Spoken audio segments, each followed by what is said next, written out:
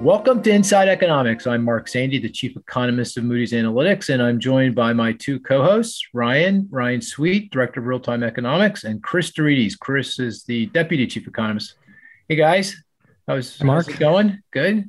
Okay, Chris, I've noticed Ryan is relentless. He's trolling me on Twitter, and he's getting annoyed at me because I'm not responding. But Ryan, in my defense, someone's got to work. I'm traveling.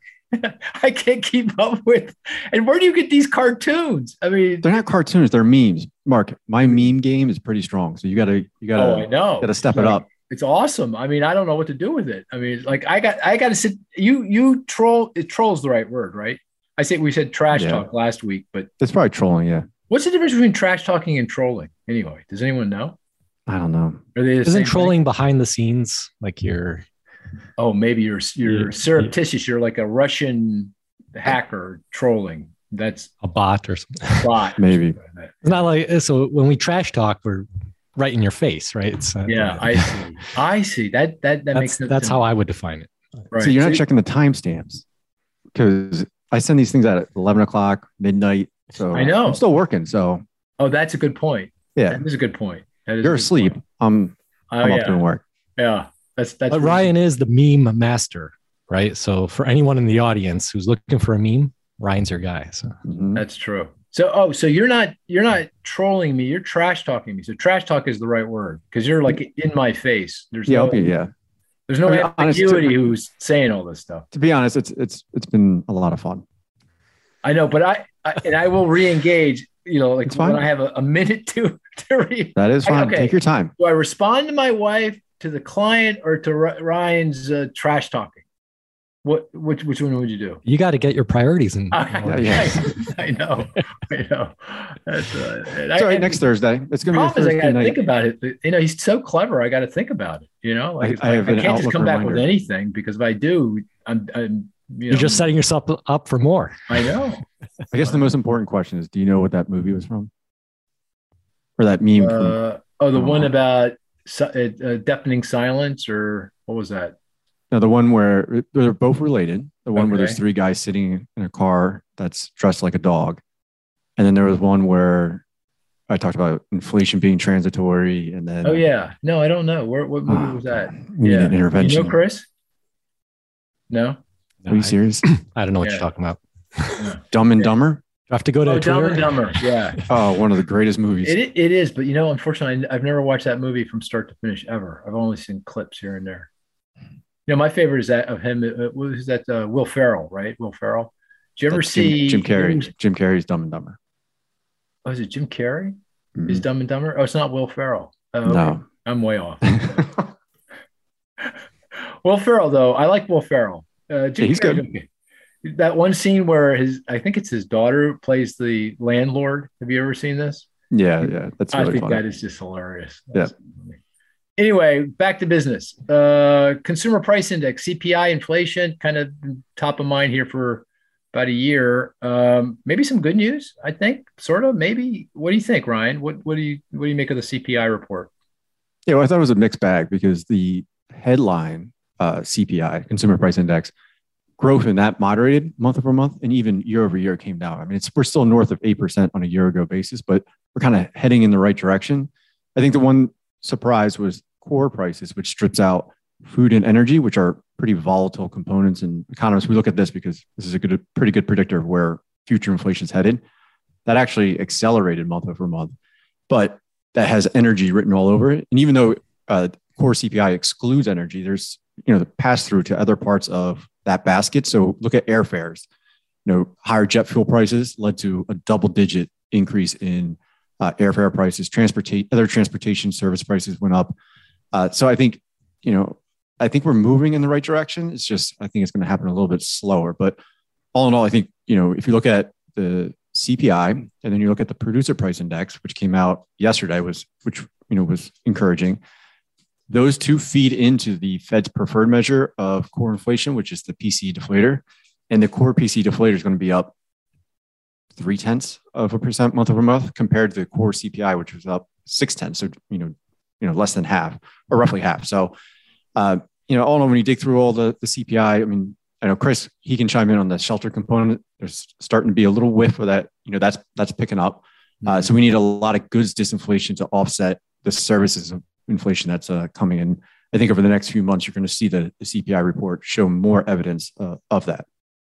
Okay, so there was a lot of cross currents in what you just said. So just to level set, CPI, consumer price inflation, overall peaked on a year-over-year basis in March at 8.6%, came in April down a bit to 8.3%. Correct.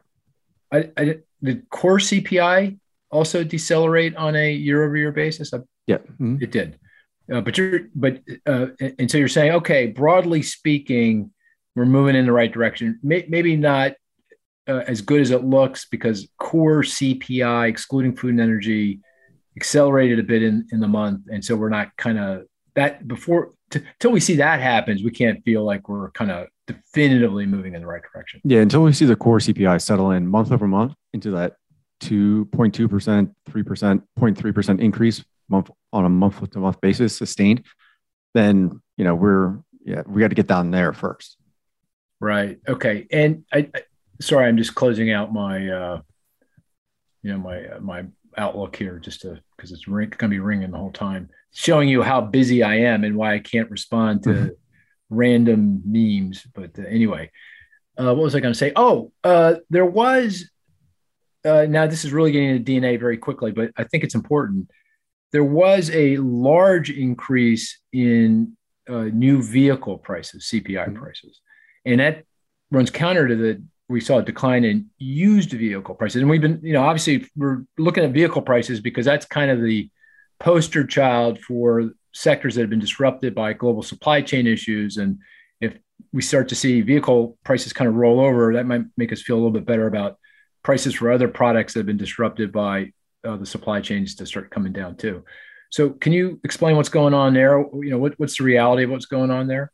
So used car prices have fallen for 3 consecutive months now, which I think gets to your point that they're starting to roll over. Maybe not as fast or as large of a rollover that we would want, but new car prices that stood out. But there was a methodology change by the BLS, the Bureau of Labor Statistics, and they switched from surveying dealerships on what prices were to using transaction data. So they published the new series versus the old series ahead of the report, and we could see that the new methodology was running hotter than showing larger increases than the old methodology, and that's one reason why our forecast for the CPI was above the consensus. Right, and just to give people a sense of it, how important this is. I mean, correct me if I'm wrong, but if you go back to March when inflation peaked, it was 8.6%. I think in that month, 2%, almost 2 percentage points of that was vehicle prices, I believe. Is that correct? Yep, a little bit more. A little bit more than that. So this is a big deal, really. It is. Not directly big deal, but also what it signifies for the rest of what's going on in supply chains and what it means for prices. Mm-hmm. So every month, what I do is I update our supply chain constrained CPI, which includes basically what we did was we went through all the bowels of the report and identified what components are being affected by global supply chains, and tops on that list is vehicle prices. But you can add in bedding, furniture, children's apparel. And when you add it all up, in April, it added less than 2 percentage points to the CPI, whereas the last several months, January, February, March, it was adding well north of 2 percentage points to year-over-year growth in the CPI. So that is a little glimmer of hope that if that's sustained, we should see further improvement in the inflation picture. And I guess the other big thing here was, again, oil prices, energy prices more broadly. And that actually picked up a little bit in the month. It fell in, do I have this right? No. Did it come in April? I can't remember. Yeah, it came in April. It came in April. Mm-hmm. But it may be a source of increased inflation in May because we saw a little bit of a bounce in oil prices. Yeah, okay. Yeah, and the other area to watch is food prices. Sorry, Chris, just food prices, because rising commodity prices for wheat, corn, across the, pretty much across the board, food prices have been increasing quite rapidly over the last, several months, and that's likely going to continue. Oh, isn't that mostly energy too, though? Diesel prices, getting things from the farm? Okay, so a lot of it just goes back to oil. So as soon as hopefully oil starts heading south, oil prices start heading south, we should start to see some real relief here on the inflation front. Okay. Chris, I know you're biting at the bit. So what did you want No, to just Go ahead. you were talking about energy. Electricity prices were up quite a bit as well, right? So that's also hitting consumers, right? It's not just oil prices, gas prices directly. Yeah, right. And Ryan alluded to this, but maybe you want to flesh it out, Chris, about the cost of housing. So rent growth has been very strong, and that's now bleeding through in full force into the measures that are in the consumer price index.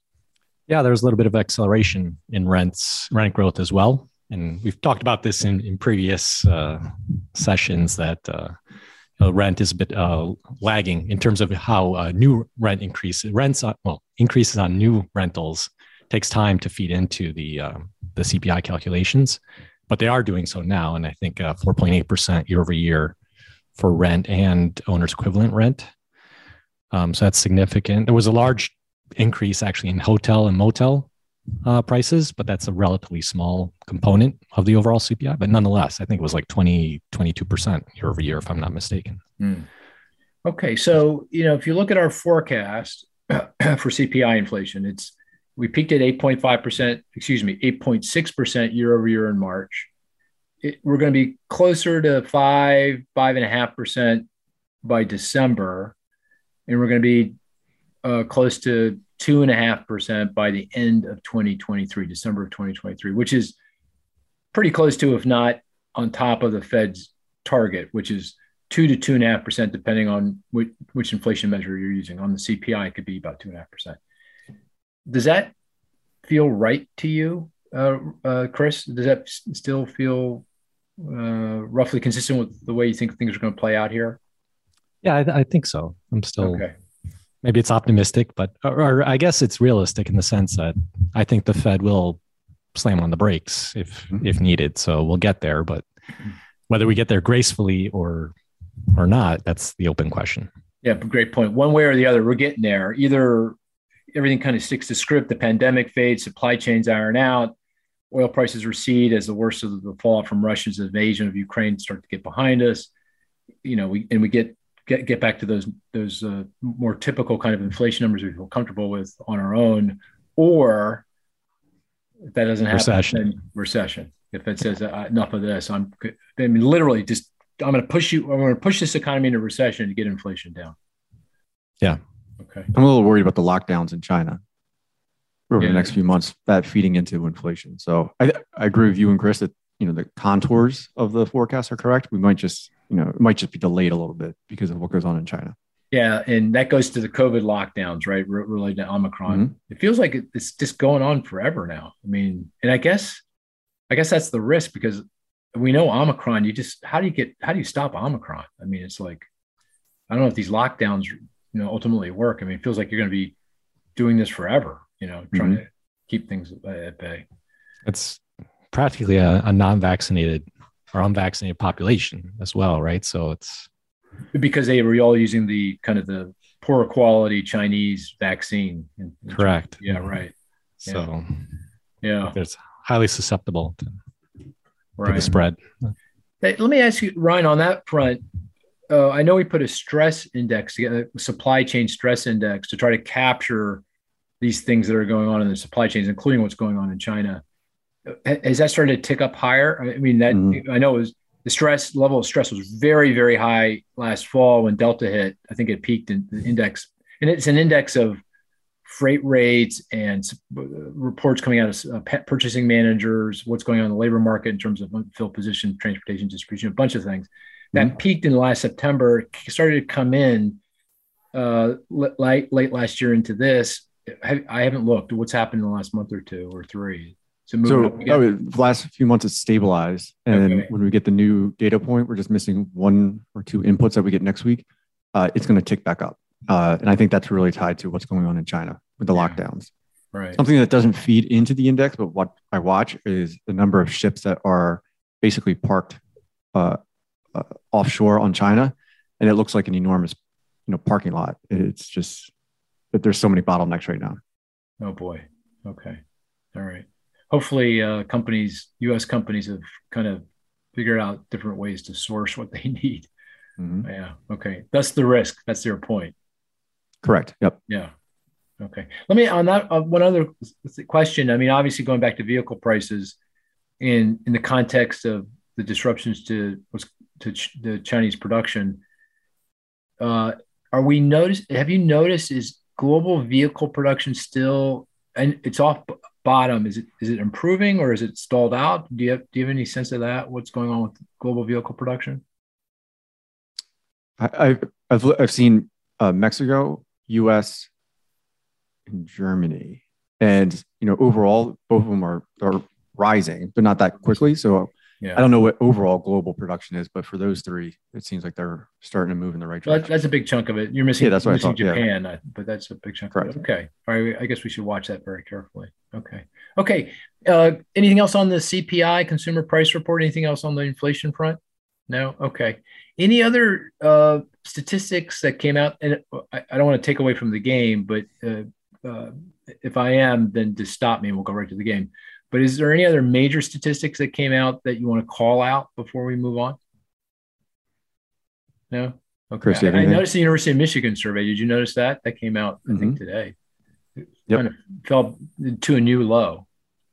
Yeah, well, what's crushing that is gasoline prices Okay. and the stock market, because the University of Michigan's survey is very sensitive to personal finances. Just this is all based on the questions that they ask. That's related to, more are related to finances. Yeah. Okay. I mean, I'm not overly worried. I mean, I know historically when sentiment falls by a lot in a very short period of time, that's a concern. That's kind of a recession indicator. But if it's low and stable, it's not great, obviously, but I don't think it's signaling anything going off the rails here. Would that be consistent with your interpretation, Ryan? Yeah, now I got to get a new number. Oh, damn. Sorry. I would have gotten that right then if we played the game. All right, then I'll give it to you. I'll come up with a new number for the game, but 40.9 negative. Oh, in negative 40.9. Oh, this is your differential between income and no? That's Michigan. Oh, University of Michigan survey. Yeah, Negative 40. Mm-hmm. It's a combination of different measures in the survey, right? Nope, just Straight up. straight up. It comes right out of the survey. Oh no, you gotta calculate it. Oh, that's what I mean. You gotta okay. calculate it. This is something minus something. Is it a decline from peak or something? Yep. Very good, Chris. Yeah. Oh, So from its post-pandemic peak, not its pre-pandemic peak, but post-pandemic peak, ah, the University of Michigan survey is down 40 points, which is a lot. It's about half almost, isn't it? Mhm. Yeah. It's a pretty sizable drop. Right. Okay. okay. I'll give you one while we're on the topic. 76 Is this part of the game? Yeah, we're doing the game. Well, or? not really, because we're Okay, go talking ahead. University of This is Michigan. an appetizer. Go It's ahead. University All of right. Michigan, so Okay. we're already in the ballpark here. Yeah. But I looked at the report as well: 76.1 and 41.2. I don't know. There's a lot buried into that survey. There is. Yeah. Probably not fair. Like, That's, how deep are you going? Are we going like buying plans? No, Is it- top is it- level, but Is it regional? a demographic. Income split. group. It's by income group. No, By Uh, a Democrat versus Republican. exactly. Oh, there you go. there Republican. you- So, for those of you listening on the podcast, I think you really should hug a Republican if you know one, because 41.2 is the lowest level of consumer sentiment in the history of the data. So they're really feeling it. Hold it. Wait a second. Say that again. Republican sentiment, Yeah. 41.2, is the lowest in the history of the series. That is amazing. Yeah. Mhm. So The lowest in history. yes. Going back to the 60s? Whenever Whenever I'll look it up. Yeah, whenever it started. Oh, I'd love to know the answer to that. How far back that is incredible. Isn't it wild? Yeah. That is wild. Oh Let's my see here. gosh. Okay. Oh, back to 1980 was the Well, first. still, that covers Still. it's Ronald Reagan. Back to Ronald Reagan. Yeah. Very, very interesting. Yeah, Okay, we're talking Great Recession. You're talking. Yeah, you're talking Great Yeah. Recession. What was it in the Great Recession? Oh my gosh. Do you have that in front of you? Let me. Well, while you're doing that, let me explain the game because we're going to go dive into the game. Oh, by the way, I should have said up top, the topic at hand here is monetary policy. So we're going to play the game, and then we're going to dive into the Fed. What the Fed has done, what the Fed is going to do, what the Fed should do. Ryan's got a lot of opinions around this, so we're going to dive deep. 48.2. What was it? 48.2. That is just so they're mind-blowing. When the high, get this. Huh. When do you think the Republicans had the highest consumer sentiment? When we invaded Afghanistan during Bush, early 90s. No, because confidence was really high, and you would have thought Republican sentiment would have been really, really high. That's not it, though. I should say there's there's some gaps in there, so I don't have the full 90s or. Okay. So really, it's consistently reported since 2006. But. When President Trump was elected? No, it also did accelerate there. Yeah. When? February 2020. You're kidding. The month before the pandemic. The month before the pandemic. It was this weird. I don't know what's going on there, but it hit 127.2. Wow. Well, confidence was high then. I mean, so. The economy was booming. The stock market was rising. Yes. Was the stock market rising at that point? I mean, Well, before. Right before. Cases in Seattle started showing up yet. Right. Wow. I guess gas prices were low. Oil prices were relatively low. Boy, that is really the tax cut had been in place, right? Okay. Do you have the Democrats up now too? You want Democrats right now? Well, I want to know when their low point was and when their high point was. Do you have that offhand? Let me. You find that. I'm going to explain the game. The game, okay. The statistics game is pretty straightforward. We each put forward a statistic. The rest of us try to figure what that statistic is by questioning and guessing and clue giving. The statistic can't be so easy, which shouldn't be so easy that we get it right away. Can't be too hard so that we can't get it at all. And the best statistic is one that's relevant to the topic at hand, which is any statistic that came out recently or anything that's kind of top of mind. Mm-hmm. Did you get it, Chris, before we dive in? The low was October 2008. Okay, that makes sense. That makes sense. That's the financial crisis. Yeah. And I'm looking for when the Fannie Mae, Freddie Mac, and everyone, the financial system went belly up. And the high seems to be April of 2021. April, really? Yeah, it really stuck out, right? Well, that's the vaccines were rolling out. People were feeling pretty good. They thought the pandemic was over, right? And that, the Biden administration at that point, was getting a lot of credit for its vaccine rollout. So, maybe that was what was going on. Interesting. Anyway, that's fascinating. Anyway, yeah, it's fascinating. That's fascinating. Fascinating. Okay, who wants to go first? Ryan, Chris, who wants to go? Well, I got to get a new number. Let Chris go first. Okay, Chris, you go. Okay. I'll give you a number that came out this week, and I'm going to tie it to another number that came out last week. Okay. Oh, we're elevating the game now. I know. 3.2%. That's the number I want you to guess. And that came out this week. Came out this week. 3.2% and 9.9%. And it's linked back to something that came out last week. Yes. Is it inflation related? Yes. All right. Price related. Yes. Does it come out of the consumer price index report? It does. Is it year over year? Well, the first one does. The other one was last week. Right. Okay. Yeah. Is it year over year or price related, but it's not the CPI? It is year over year. 3.2% year over year. Yes. And it's a good or service. It's good. It is a service. It's a service. 2. And you're going to tie it back to something last week? Yep. Yeah, that's interesting. It's not airfares, is it? Oh, no. Airfares up a lot more than that. Year over year? They're up a lot more than that? 22% or something. I'm trying to get most things are up close to double digits. Yeah. Are you going healthcare? Medical care service? No, not healthcare, but you're getting close. Very close. Can you? And it's something very near and dear to Ryan's heart, I think. Oh, it's got to be recreational activity. It's got to be like tickets to a ball game or something. Nope. Are you going veterinary services? So you're circling the drain there. Oh my gosh. So it's medical. Yes, because not medical, not medical. Yeah, my wife's a veterinarian. Veterinarian, Yeah. right? And it's near and dear to Ryan's heart. I think it affects him. Dog food? No, No, it's got to be more than that. More than that. Can you give us any other hints? Affects his family life. Are you going with does the CPI have baby formula? Oh no, but that would be a good one. Well, have you seen these shortages about baby formula? Isn't the prices gone up a lot more for baby formula? Well, I would assume, yeah. Yeah. I'm out. I might throw up the white flag. White flag?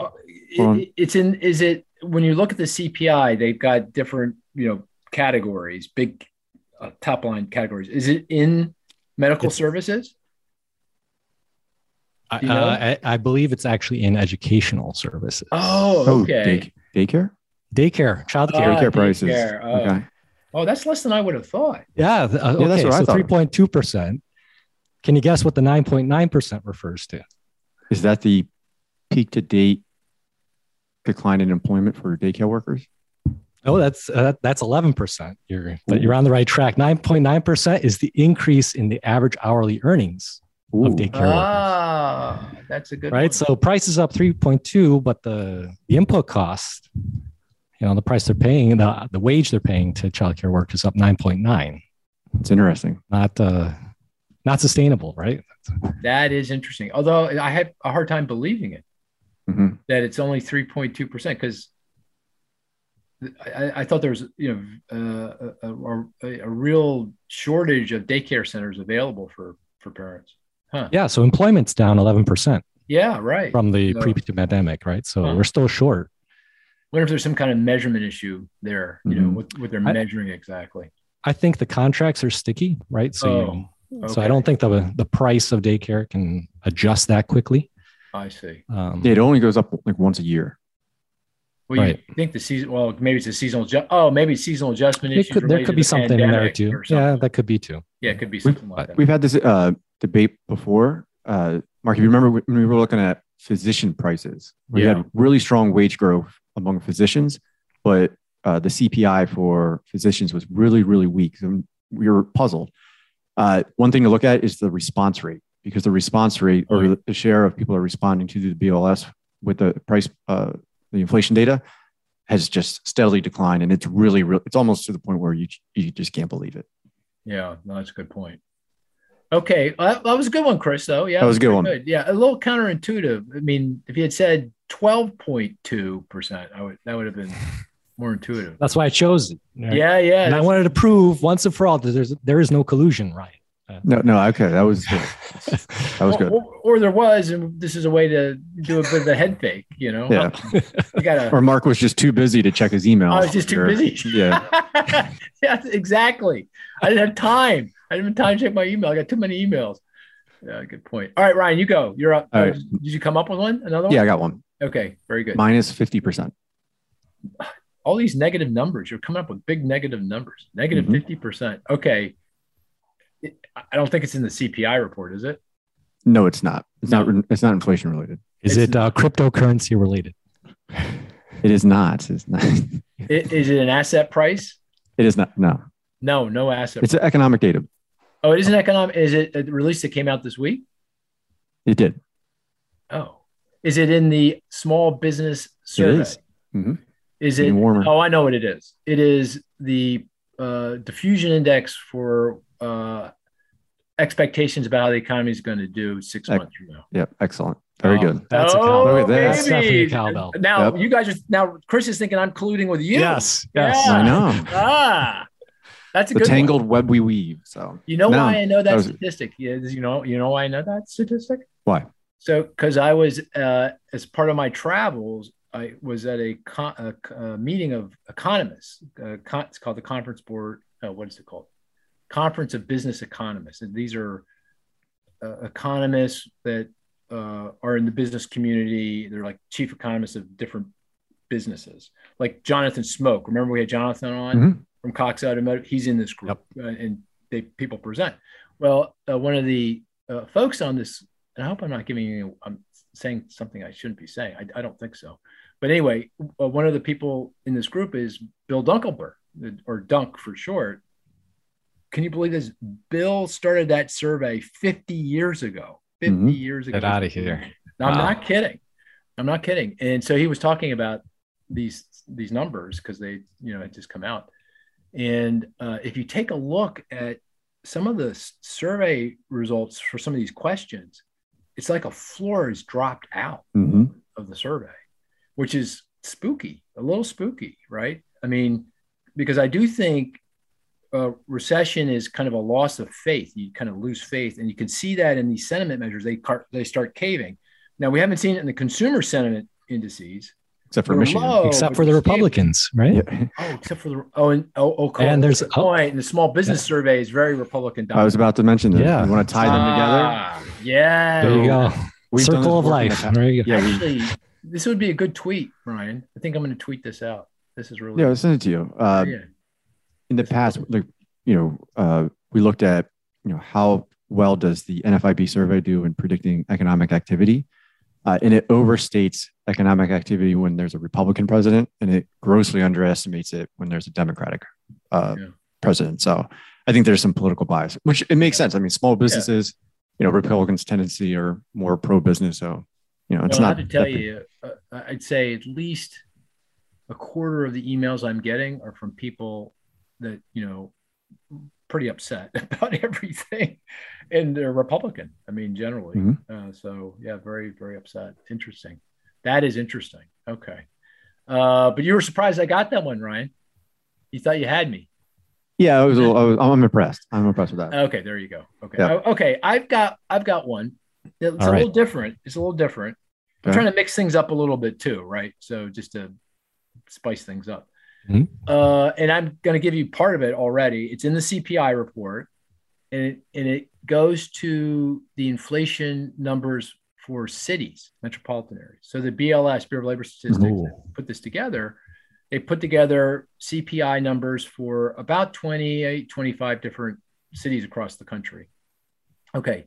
Tell me, and of course, right now, year over year nationwide, it's 8.3%. There are 4 cities who have inflation year over year that's in double digits. If you can give me any of those cities, I consider that to be. I got to remember which ones BLS does. Yeah. Is it similar to the ones they do for the employment cost index? Yeah, pretty similar. They're big cities. They're not. Yeah. They're not small areas. These are big areas. And then also, I'm going to ask you which cities have had the lowest CPI. So you want to guess? Think about it logically. Think about it logically. Okay. Think about it like, where would you expect inflation to be higher regionally? Because areas out of the country that are really rip-roaring strong, a lot of migration inflows due to remote work, you would expect house prices going skyward, right? How about Atlanta? Atlanta? I should check. I'm also assuming that sure. I think it is drive Atlanta. A lot. It is Atlanta. It is Atlanta. In the South. Absolutely. Yeah, Atlanta. All right, Chris. I would guess Austin, but I don't know if it's no, covered. that's too small. That's not too small, right? Yeah. How about a Phoenix? Phoenix is one of the 4. Seattle? Seattle, no. Okay. No, because that's actually lost people, right? I think believe so. I mean, Boise, which is the poster child for surging housing markets and remote workers coming in. A lot of them are coming from Seattle. Okay. Miami. No, not Miami. Miami's pretty good though. It's right up there. It's just below 10%. Well, that's not good. What do you mean that's not good? You don't want high inflation. You don't want 10% inflation. No, but it's indicative of, I think, largely the housing market, because when the biggest component of the CPI is housing. Like a third of the CPI is housing. Right. And if you got rip-roaring housing markets and therefore rapid rent growth, that's going to show up as high inflation in that market. So markets where you got rip-roaring housing markets generally have high rates of inflation and vice versa. How about Chicago? No, that's the lowest in the country. Chicago Really? is dead in the water. They're losing people like mad. There's a lot of net outflow, remote work. Yeah, I love Chicago. Why would actually, it's not the weakest. The weakest is San Francisco. That's the weakest. And again, same deal. A lot of people leaving San Francisco for, Boise out in the West. Yeah. Boise. Yeah. Is it Boise? Boise. We were corrected on this. I know. I forget. I remember. Anyway. Okay, you got 2 more to go, unless you give up. LA. No, LA's weak. Remember, LA is losing people. Yeah. Okay. Yeah. Are there any in the Northeast? People. Anything in the Northeast? I would be surprised if there's all south. Guys, Dallas. I keep telling you gotta get Dallas. Am I speaking into the ether here? Come on. No. What areas that are gaining people, not losing people? Actually, BLS also calculates CPIs for broad regions, right? So you can look at census regions and then by size of city in the census regions. And the weakest census region in terms of CPI inflation, and it's not so weak, it's 7%, is New England. So that's the weakest. And Mid-Atlantic, where we live in Pennsylvania, is pretty darn close. All right, I'm about ready to give up on you guys. Dallas. Yeah, Chris said Dallas. No. Houston. No. We're just going to name every metro area in Galveston. Okay. All right, stop. I'm going to put you out of your misery. Orlando. Tampa. Okay. Yeah, Tampa. It's like everything goes back to Tampa. Yeah, right. And here's the other one, makes logical sense. Riverside, California, because Riverside is the county that's east of LA. So all those folks from LA, actually the biggest migration, and we know this from the Equifax credit file data. So we track people's address changes month to month. And the biggest movement of people county to county, you know what that is? LA to Riverside. That is the largest in sheer numbers of people. That's the largest number of outflows in the country, that from LA to Riverside. So Riverside's been booming. And San Francisco is really weak. Chicago is really weak. New York is really weak. DC is weak. When I say weak, it's not really weak. I mean, it's 7-8%. Yeah. But anyway, I don't know. What do you think? Do you think that was a pretty good statistic, or was that was a good one. That was a good one, right? Yeah. Kind of cool. Mm-hmm. Yeah, and people out there want us to talk about regions, and I thought that was pretty graceful the way I did that. Yeah. Okay. Anyway. Okay. Anything else on the game before we move 5 on? stars. Leave a comment. Yes. Right. Okay. Let's talk about monetary policy. A lot to talk about there. Let me begin the conversation this way. Do you think?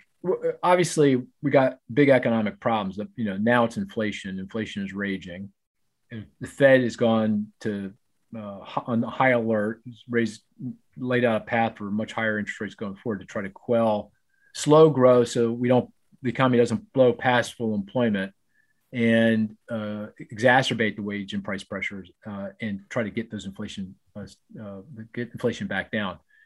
How much of what we're observing today on the inflation front is the Fed's fault? Do you think the Fed has any culpability in these high inflation numbers? Ryan, what do you think?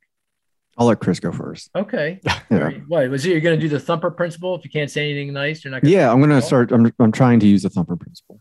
By the way, you sent me. Did you send me the clip? Oh no, one of our clients sent me the clip. It was the movie clip, and I got it. I think I got it exactly right on the thumper principle. Yeah. Anyway, Chris, what do you think? Do they deserve any blame for this mess we're in? So it's a good question. I think there's a fair amount of Monday morning quarterbacking going on, right? In retrospect, sure, we can look back and say, oh, well, clearly they should have been raising rates or engaging in quantitative tightening earlier on to fight off the inflation. But if you think back and you put yourself in those months when we had Delta, Omicron, and or even further back, if you're thinking about the vaccines and what was going on there and all the projections of a very extended period of time, I think they did the best they could. And I think we are paying the price of our success in avoiding a depression with the inflation. So could they have done certain things better? Yes. I never understood the MBS purchases going on for so long with the housing market so hot. So that I would fault them. Okay, MBS, mortgage-backed securities. Yeah. They were, that's part of their quantitative easing, their bond buying. They bought treasuries, they bought mortgage-backed securities. that brought down mortgage rates. And you're saying, why are you buying those securities and bringing down mortgage rates when the housing market is, it's on fire, right? On fire. Right. So, okay. Yeah, we can critique and say there are things they could have done better, certainly.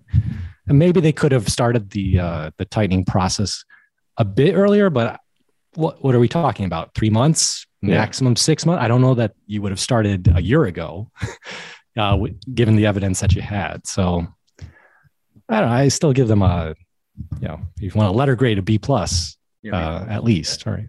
Yeah. Okay. What about you, Ryan? What do you think? I know you're a tough grader. You're a prof, I believe. Yeah. I got to do grades this weekend. Oh, really? Mm-hmm. Their final. Yeah, they have to complete their final tonight. Do you want to scare your students right now and say anything about how it looks?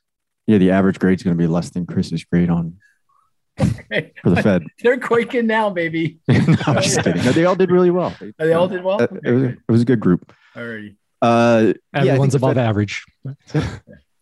They get a little bit of the blame, but if I had a rank order, why we have the inflation we have today, I would say pandemic.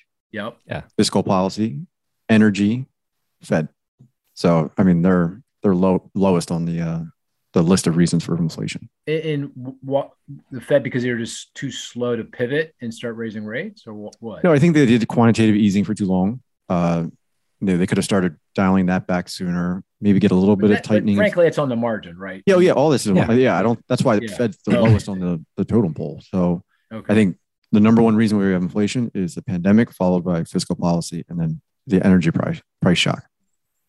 Really, fiscal policy? Oh. Yeah, that it was too much money all at once. Why do we have supply chain issues? Because the supply chains were stressed, and then the U.S. consumer bought a boatload of things. Yeah, that just amplified it. You haven't been listening to me on this podcast carefully enough. I'm listening. All right. Well, I'm with you on the pandemic, right? Because then that goes to supply chains and scrambled labor markets. You wouldn't put the Russian right now, and with the inflation we're experiencing right now, you wouldn't put higher oil prices and Russian invasion higher than fiscal policy? Oh, no, I'm ranking it straight up on energy prices. That's adding 2.5 percentage points to inflation. Yeah, I'm doing it overall since the whole cycle, right? Inflation right now. All right. If you want, we can flip flop fiscal policy and energy. Okay. Right? Now I feel a lot better. Change. Okay. Right. I'm with you on that. Okay. All right. So we have pandemic. We have the Russian invasion and the surge in oil prices. You say fiscal policy. I don't think that's it's a bit there in all of this. I'd say the Fed doesn't really deserve any blame here. For this. I'm with you. I mean, the only thing that is a little cautionary, and maybe we'll learn something from this, is when they changed policy and said, look, we want, they added to their objectives. Like from the beginning of time, since they were put on the planet, I believe in 1913, their objective was, low stable inflation, and ultimately they were added to that was full employment. And then they said, okay, the next thing they added was we have to be more inclusive in terms of the growth that we receive. And obviously that is a very laudable objective. That's great. We need to do that.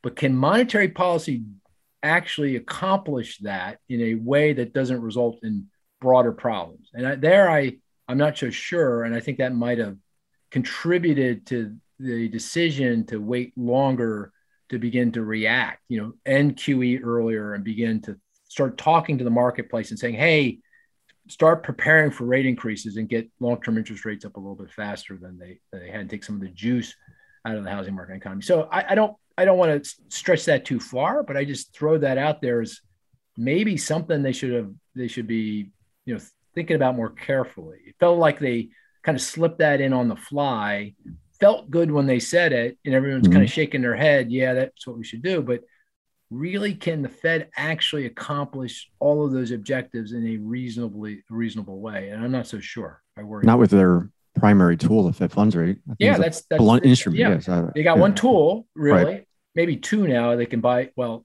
I view QE just as an extension of normal monetary policy. It's the new normal now. Yeah. So you got one tool, and now you got three objectives. That becomes goals. That becomes pretty tough. Well, actually, they've got other tools too, right? There's regulation. They can.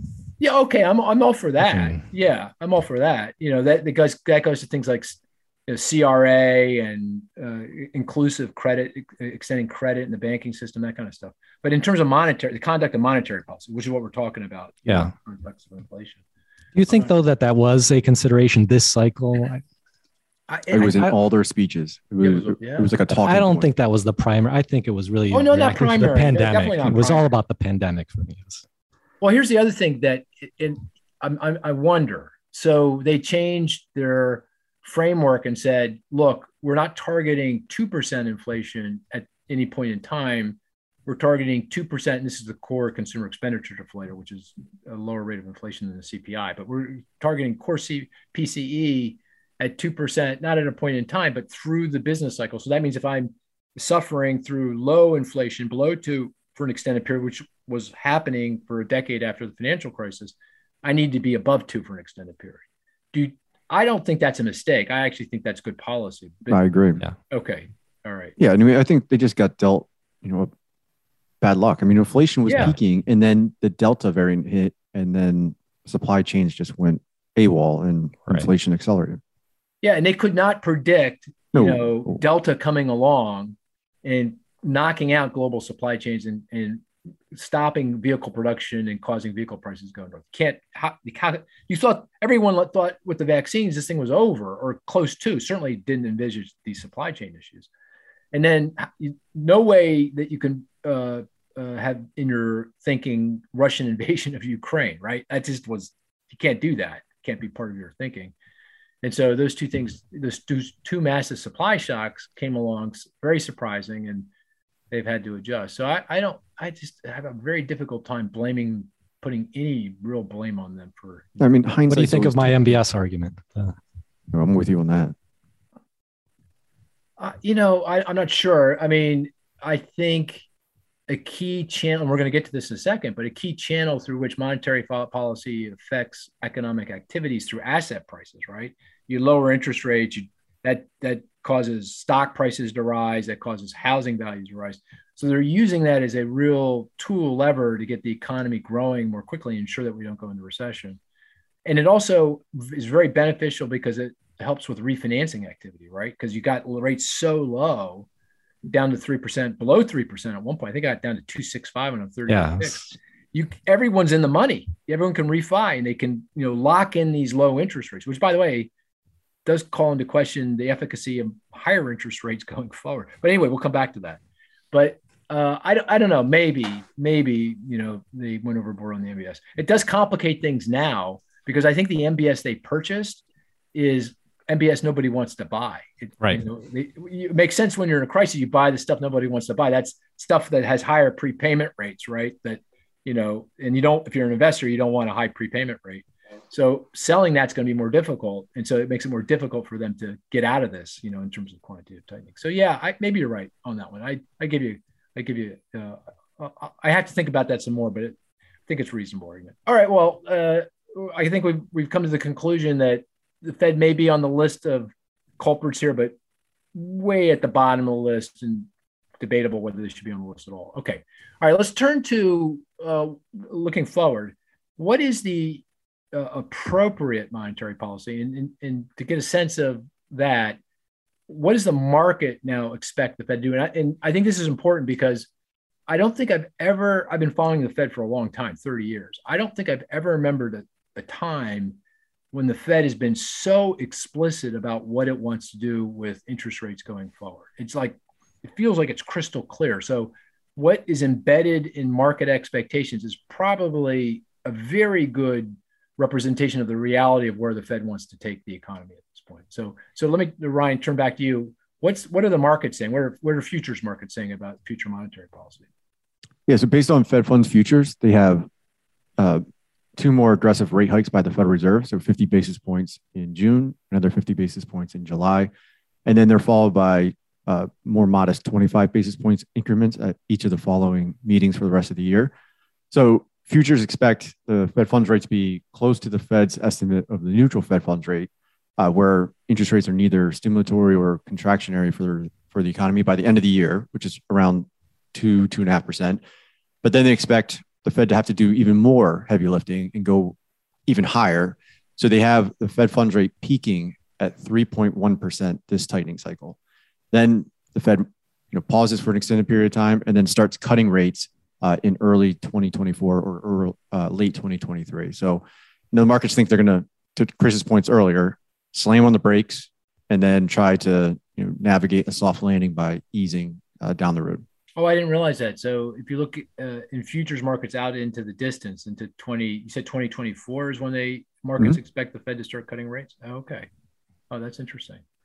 Okay, so our forecast isn't quite as aggressive. We have the funds rate. We have a half point increase in June. We have a half point increase in July. We have the funds rate at the equilibrium, our star of about 2.5% by the end of the year. And just to make that clear, our star equilibrium is kind of what people think, what the Fed thinks, what we think is consistent with an economy that is at full employment, growing at potential with inflation at target. Of course, we have none of that. So we're saying we're going to go above that. But in our forecast, we have the peak of rates, the so-called terminal rate, at 2.75%. So just a quarter point above the equilibrium rate. And then it comes in a little bit in 24, 25, comes back down to the equilibrium rate, which is about 2.5%. So, we're about 50 basis points. The terminal rate in our forecast is about 50, at least a quarter point, 50 basis points, a half a point below the market expectations. Did I have that right? Roughly right? Yeah, exactly right. Okay. What do you think of that forecast? Do you think, well, that's it. What do you think of that forecast? That's our forecast, by the way. That's our baseline outlook for the Federal Reserve, which is different what the market thinks, different what the Fed wants the market to think. So we're a little bit out of consensus here, right? Yeah, but that's where we should be. Because I mean, the market's doing some of the Fed's work for them. Yeah. Financial market conditions have tightened quite substantially recently. That reduces the need for some rate hikes down the road. So I think being below where the consensus expects us to be is where we should be. And I think that's what the Fed's going to do. You think ultimately that the economy is going to slow, inflation is going to soften, inflation expectations are going to normalize to a sufficient degree that 2.75 terminal rate is good enough. We don't need to go higher than that. No, I don't think they need to go any higher than that. But you do think that path is going to result in recession. Yeah, I mean, one reason why I don't think we might risk the forecast, I would say, are actually weighted towards fewer rate hikes. Because I think the Fed's going to break something before we get to 2.75%. So, I mean, just look what's going on now. I mean, financial market conditions are going to tighten further. The Fed put, the Powell put, which is this idea that, stocks can only fall so much before the Fed rides in on their white horse and saves the day. Is a lot lower than what, I think people are anticipating. I mean, Powell wants financial market conditions to continue to tighten. So I think he's getting what he wants, and we'll just see if the economy can weather it. Yeah. Okay. So just because I assumed a lot, there's folks out there that don't know that we've had discussions in the past on this podcast about recession risks, and you have said in previous episodes last week, maybe certainly when Nouriel Roubini was on, you were feasting on his darkness. You were all in. You put the recession odds at what? At 65%, I think. Over the next. I think it was 75. I was 75%. Okay. Yeah. So before you start, jumping off the thumper principle, did you see that? You see, I think was it Chris's LinkedIn poll asked do you agree with my recession odds 75%, Chris's, which is 50%, which is right down the middle of the fairway. And then your 35%. Mine was 35. 40. 35. No, is it 30? No, over the next couple of years. Oh, yeah. Right. I think 40 over 18 months. I'm at the bottom. Yeah. Okay. But so the majority of the people are with me. Oh, that means you're doomed. Yeah, you're doomed. The consensus is always wrong. By a sample. How many people responded, by the way? That's not important. That is not important. All right. How many times did 6 people that responded? How many times did you respond to this survey? Once I did. Oh my gosh. Because I was afraid I was going to be the lowest one. I was like, oh, I gotta bump this up here. But at least you're honest. That's a very honest thing to say. I don't know. I'm not sure I would have fessed up to that, but okay. All right, Chris, what do you think? That you see our forecast? It's 2.75 terminal rate, 2.75 terminal rate. The market, just to be sure, Ryan, is the terminal rate for the market 3.25, 3.25 or 3.5? 3.25? 3.1. Oh, it's only 3.1. Okay, Yeah. we're not even that far off. Okay. All right. I thought it was higher than that. Okay. Chris, what do you think of our forecast?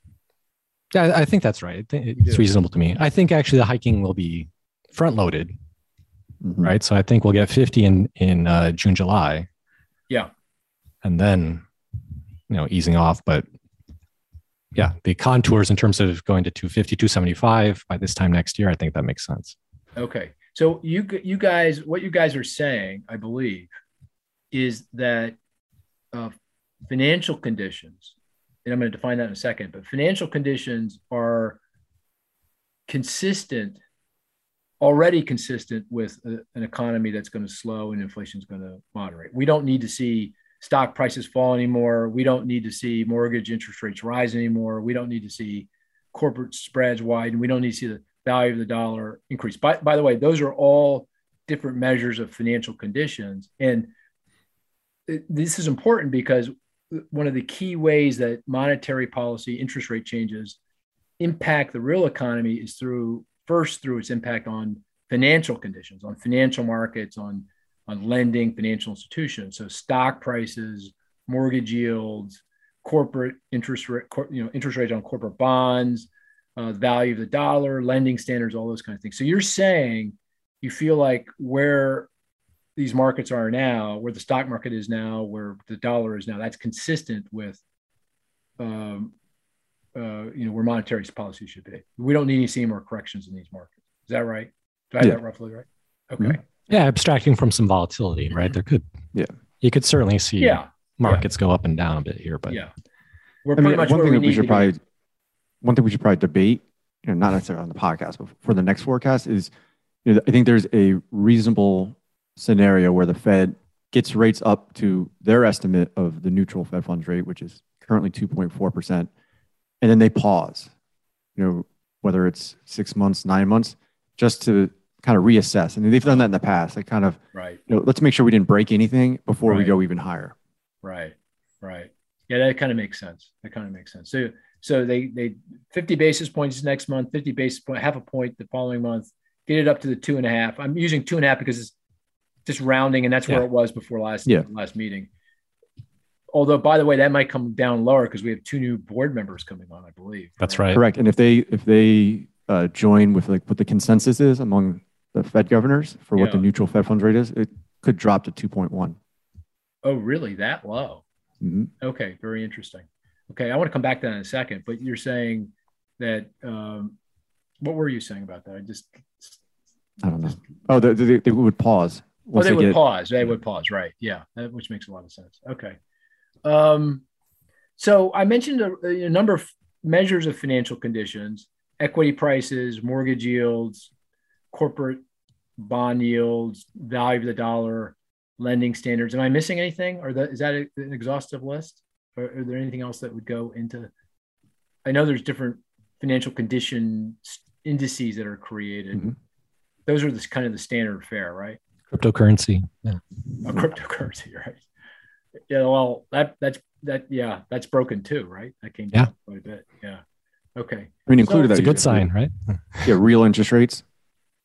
Yeah. So let's talk. So there's other measures that are important in trying to understand if monetary policy, how it's going to affect the real economy and growth. And one other way people look at it, well, we mentioned financial conditions. The other is real short-term interest rates. So take the short-term interest rate the Fed pegs the funds rate at, and then subtract.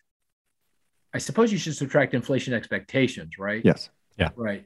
To get to the real yield. Right now, if we get to the terminal rate of 2.5, inflation expectations certainly kind of 1 year, 5 year forwards or 5 year break evens is higher than that, right? Mm-hmm. So it's closer to 2.5 to 3, depending on the measure. So that means real yields, even when we're at the equilibrium rate, the R star, will be negative, right? 2.5 less inflation expectations, you're in negative territory. That doesn't feel like that's enough, right, to slow the economy's growth rate. How do you think about that? I think we're arguing that expectations are going to come in, right? Okay. So you think expectations are going to come in below 2.5, come back down into that 2.5% range. So we get a positive real yield. Still very low, though, in the grand scheme of things. Yeah. Mm-hmm. Yeah. Okay. All right. Let me ask you one other question about this while we're on the topic. Why is 2.4%, 2.5%, 2.1%? What makes that so magical? I mean, how are people getting at that number? I mean, I've got my way of getting to it, and I don't really want to go into it because it's like a pretty long explanation.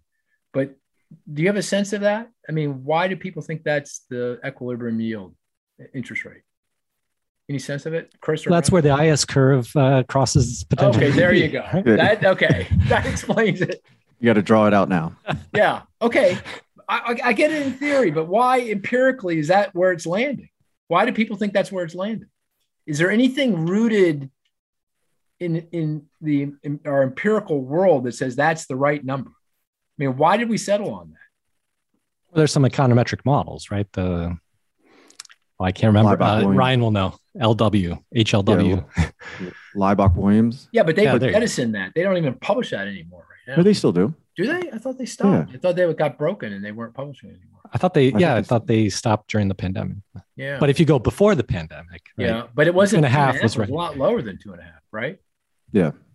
A lot lower than 2.5. I thought it was 2.5. Okay. I thought it was. All right. Okay, that's the best explanation we can come up with. This is this kind of number that everyone says, okay, it's 2.5, but no one really knows why it's 2.5. It's kind of want me to explain you targets. Why I think it's 2.5? It's kind of similar with inflation. Why does the Fed aim for 2% inflation? Well, I think that's because at 2%, no major part of the economy is going to be suffering deflation. Because once you start suffering deflation, that's pretty hard to manage through, and you're going to hurt that industry, that part of the economy. But if you keep it at 2, then some parts of the economy will have less inflation than that, but it's not deflation. It's still positive inflation, right? And why not I 3? don't know if 2% is the right number. It could be higher. Yeah. It should be higher. I think it should be higher than that. But I agree. But that's the logic. I think the logic behind it. But what's the logic behind 2.5? Okay. I mean, definitionally, that's the rate that they think the Fed funds rate should be with the economy at full employment and stable prices. Okay. How did you get there empirically? How did you get to 2.5%? You want me to explain how the summary of economic projections is? No. You're playing coy with me. You're playing coy. No, yeah. Oh, okay. All right. Here, let me. It's kind of like Nehru, like full employment. This is how we have 2.5% in our forecast, right? So you're saying, well, Mark, why is it 2.5? What is the 2.5? Okay. I have an anchor for the 10-year treasury yield. In the long run, the 10-year treasury yield should equal the economy's nominal potential growth rate. I think that's theoretically and empirically is held true. And nominal potential growth is 4% when the economy is at full employment and growing at its potential. Inflation's at 2%. It's 2% real growth. That's 2% inflation. 4% 10-year treasury yield. Then I say, in the long run, through the business cycles, the spread between the 10-year and the Fed funds rate is 150 basis points. And you can go calculate. So I take 4, I minus 1.5, I get to 2.5%. That's how I get to 2.5%. But I don't know another way of getting there in why other people think it's 2.5%. Because I think very, very many people have kind of that framework in their minds when they're thinking about interest rate. Does that make sense, though, the way I described it? Would you buy into that? It does, but isn't it tautological, right? So the Fed set their Fed funds rate previously at this magical number. And now you're saying, the spread to the magical number is 150. So, well, that's what's magical. What's the stake in the ground? What is economically determined is that long-term interest rate, and you do need some difference between, because there's lots of reasons why there's a difference between short and long rates, and that inflation expectations, volatility of inflation, volatility of real economic growth. And when you look at it historically, that is roughly it's 150 basis points, at 1.5 percentage points, over through the business cycle, and that's how you get to 2.5%. Anyway, I know I belabor this because it bothers me to no end that we kind of just take this as given, but I'm not sure why. Well, it's like all these theoretical concepts. So what is the full employment, right? What's NAIRU? What's potential GDP? They're rooted in some empirical there's some empirical basis to it, right? I mean, they're rooted in some theory primarily. Yeah. And then we try to come up with some empirical basis, but our history is limited, right? So you're saying I shouldn't be so annoyed that no one can explain to me why it's 2.5%. But it also changes. So if you look at the Fed's median projection, So throughout the last expansion, we started north of probably 4, got down closer to 3. So but that empirical rule that the 10 years should equal nominal GDP, that's over a long period of time. There can be long periods of time where they don't hold for lots of different reasons, which I think I've talked about in previous podcasts, but I won't do that here. Okay. All right. I don't want to belabor that. I do want to ask this though. And this is also bothering me about monetary policy, the appropriate monetary policy in our forecast. Do you think there are things that are idiosyncratic to the situation that we're in that will make the relationship between monetary policy and economic growth that has historically held on average different this time around? Meaning less sensitive, the economy is going to be less sensitive to monetary policy or more sensitive to monetary policy. And if I do that in my own, I'm not going to say anything more than say, when I think about that question, I land in a place that says the economy is going to be less sensitive to economic activity. Therefore, the Fed is going to have to raise rates more aggressively than we think. Not 2.75, not 3.1, not 3.5, but something higher than that to get the economy to slow. So what do you think of that? Any views on that? And I can go through my reasoning around that, but I'm just curious if you've got a view on that. I mean, the one that jumps out is that, the share of more like just debt outstanding that's fixed is a lot higher now. Yeah. Exactly. So that's the first one that I always go to. Like debt service for household sector, that's the share of income that they're voting to principal and interest on debt to remain current on it, is pretty close to a record low. And it looks like it's going to be very hard for that thing to rise because everyone's locked in through the refinancing waves that got into 30 and 15-year mortgages. So that feels like debt service isn't going to rise very quickly here. And that, obviously makes it more difficult for the Fed to slow the economy. A lot of corporate debt's fixed. Is that too? I don't know that as well. Is that right? More than it was in past decades. Is that right? Okay. Mm-hmm. Can we get, I haven't seen that data. Do you have that? There's still a lot of refinancing that has to happen just naturally, but businesses aren't taking out, these variable rates. So if you've got, I'd love to see that data. I haven't seen that data, but what do you think? What do you think, Chris? Do you think the economy is more or less sensitive, or is it all a wash? I'm just splitting hairs here. No, I agree with you. I was going to go with the moral hazard argument that, right, because we've put all this support into the economy now through the last 2 cycles, that kind of along the lines of the Powell put, that consumers, investors are going to be expecting it, right? So the sensitivity then is going to be reduced, right? They have to be even more aggressive to really send the message that they're on the case. Oh, everyone thinks, oh, you're going to bail me out. You can't tolerate any economic pain. I am not worried. Things start going off the rails. You're going to cut interest rates and bail me out. Therefore, I'm not going to stop anything that I'm doing. Right. I'm not going to curtail expansion plans. I'm going to keep hiring, that kind of thing. That's interesting. What do you think of that explanation, Ryan? He's not buying it. He's not. No, I agree. You are. Okay. I mean, it's like thinking about it the other way around. So with interest rates so low, when there's any sign of economic weakness or a looming recession, they're much more aggressive. They don't wait. They get down to 0 as fast as they can, and then they restart QE. So, I think on the other side, the flip side, it works the same way. Yeah. Here's a few other things that I think make the economy feel like it's a little less sensitive to what the Fed has in mind. Pent-up vehicle demand. People couldn't buy cars. because of the pandemic, supply chain disruptions, lack of inventory. They still want the cars. So, and when those cars become available, as supply chains iron out and there's more production, we'll see vehicle sales increase, even though historically, at this point, when the Fed's tightening monetary policy and auto lending rates are rising, it puts downward pressure on vehicle sales. So instead of vehicle sales falling like they typically do, they're going to rise. What do you think of that explanation or that theory?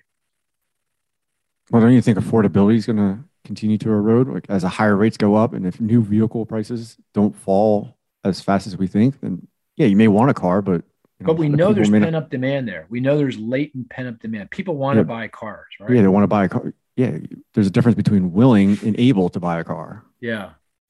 Okay.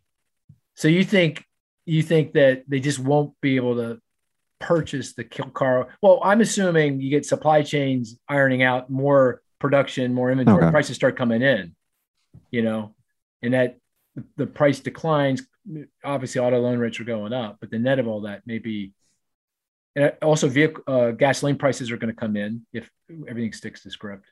But we know that people wanted to buy cars and haven't been able to buy cars, and some people will need to buy cars, right?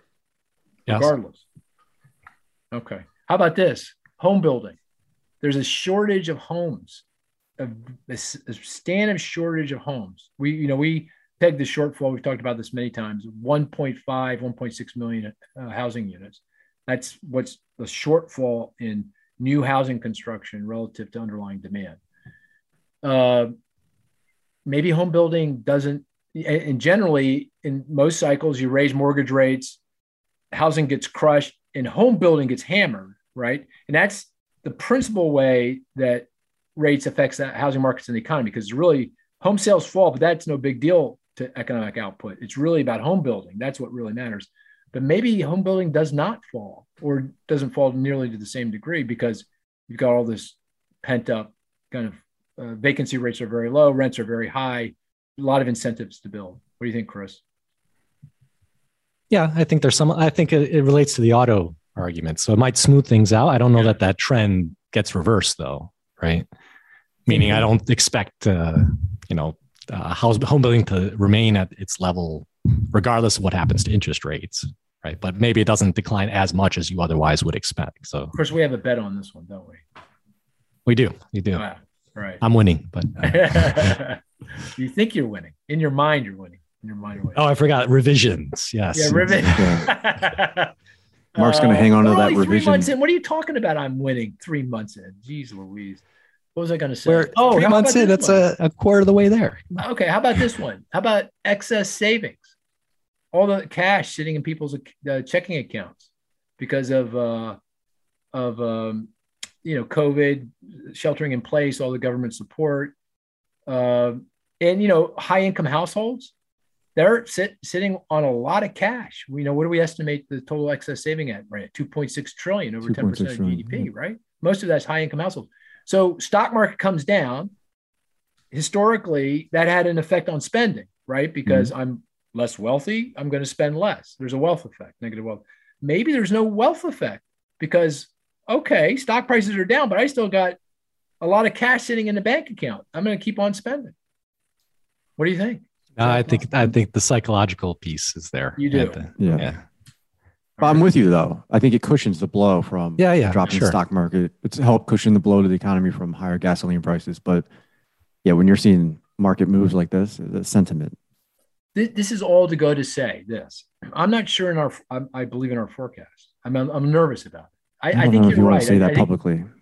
How about let me push back. How about some spent up, right? We saw durable goods spending go through the roof during the pandemic.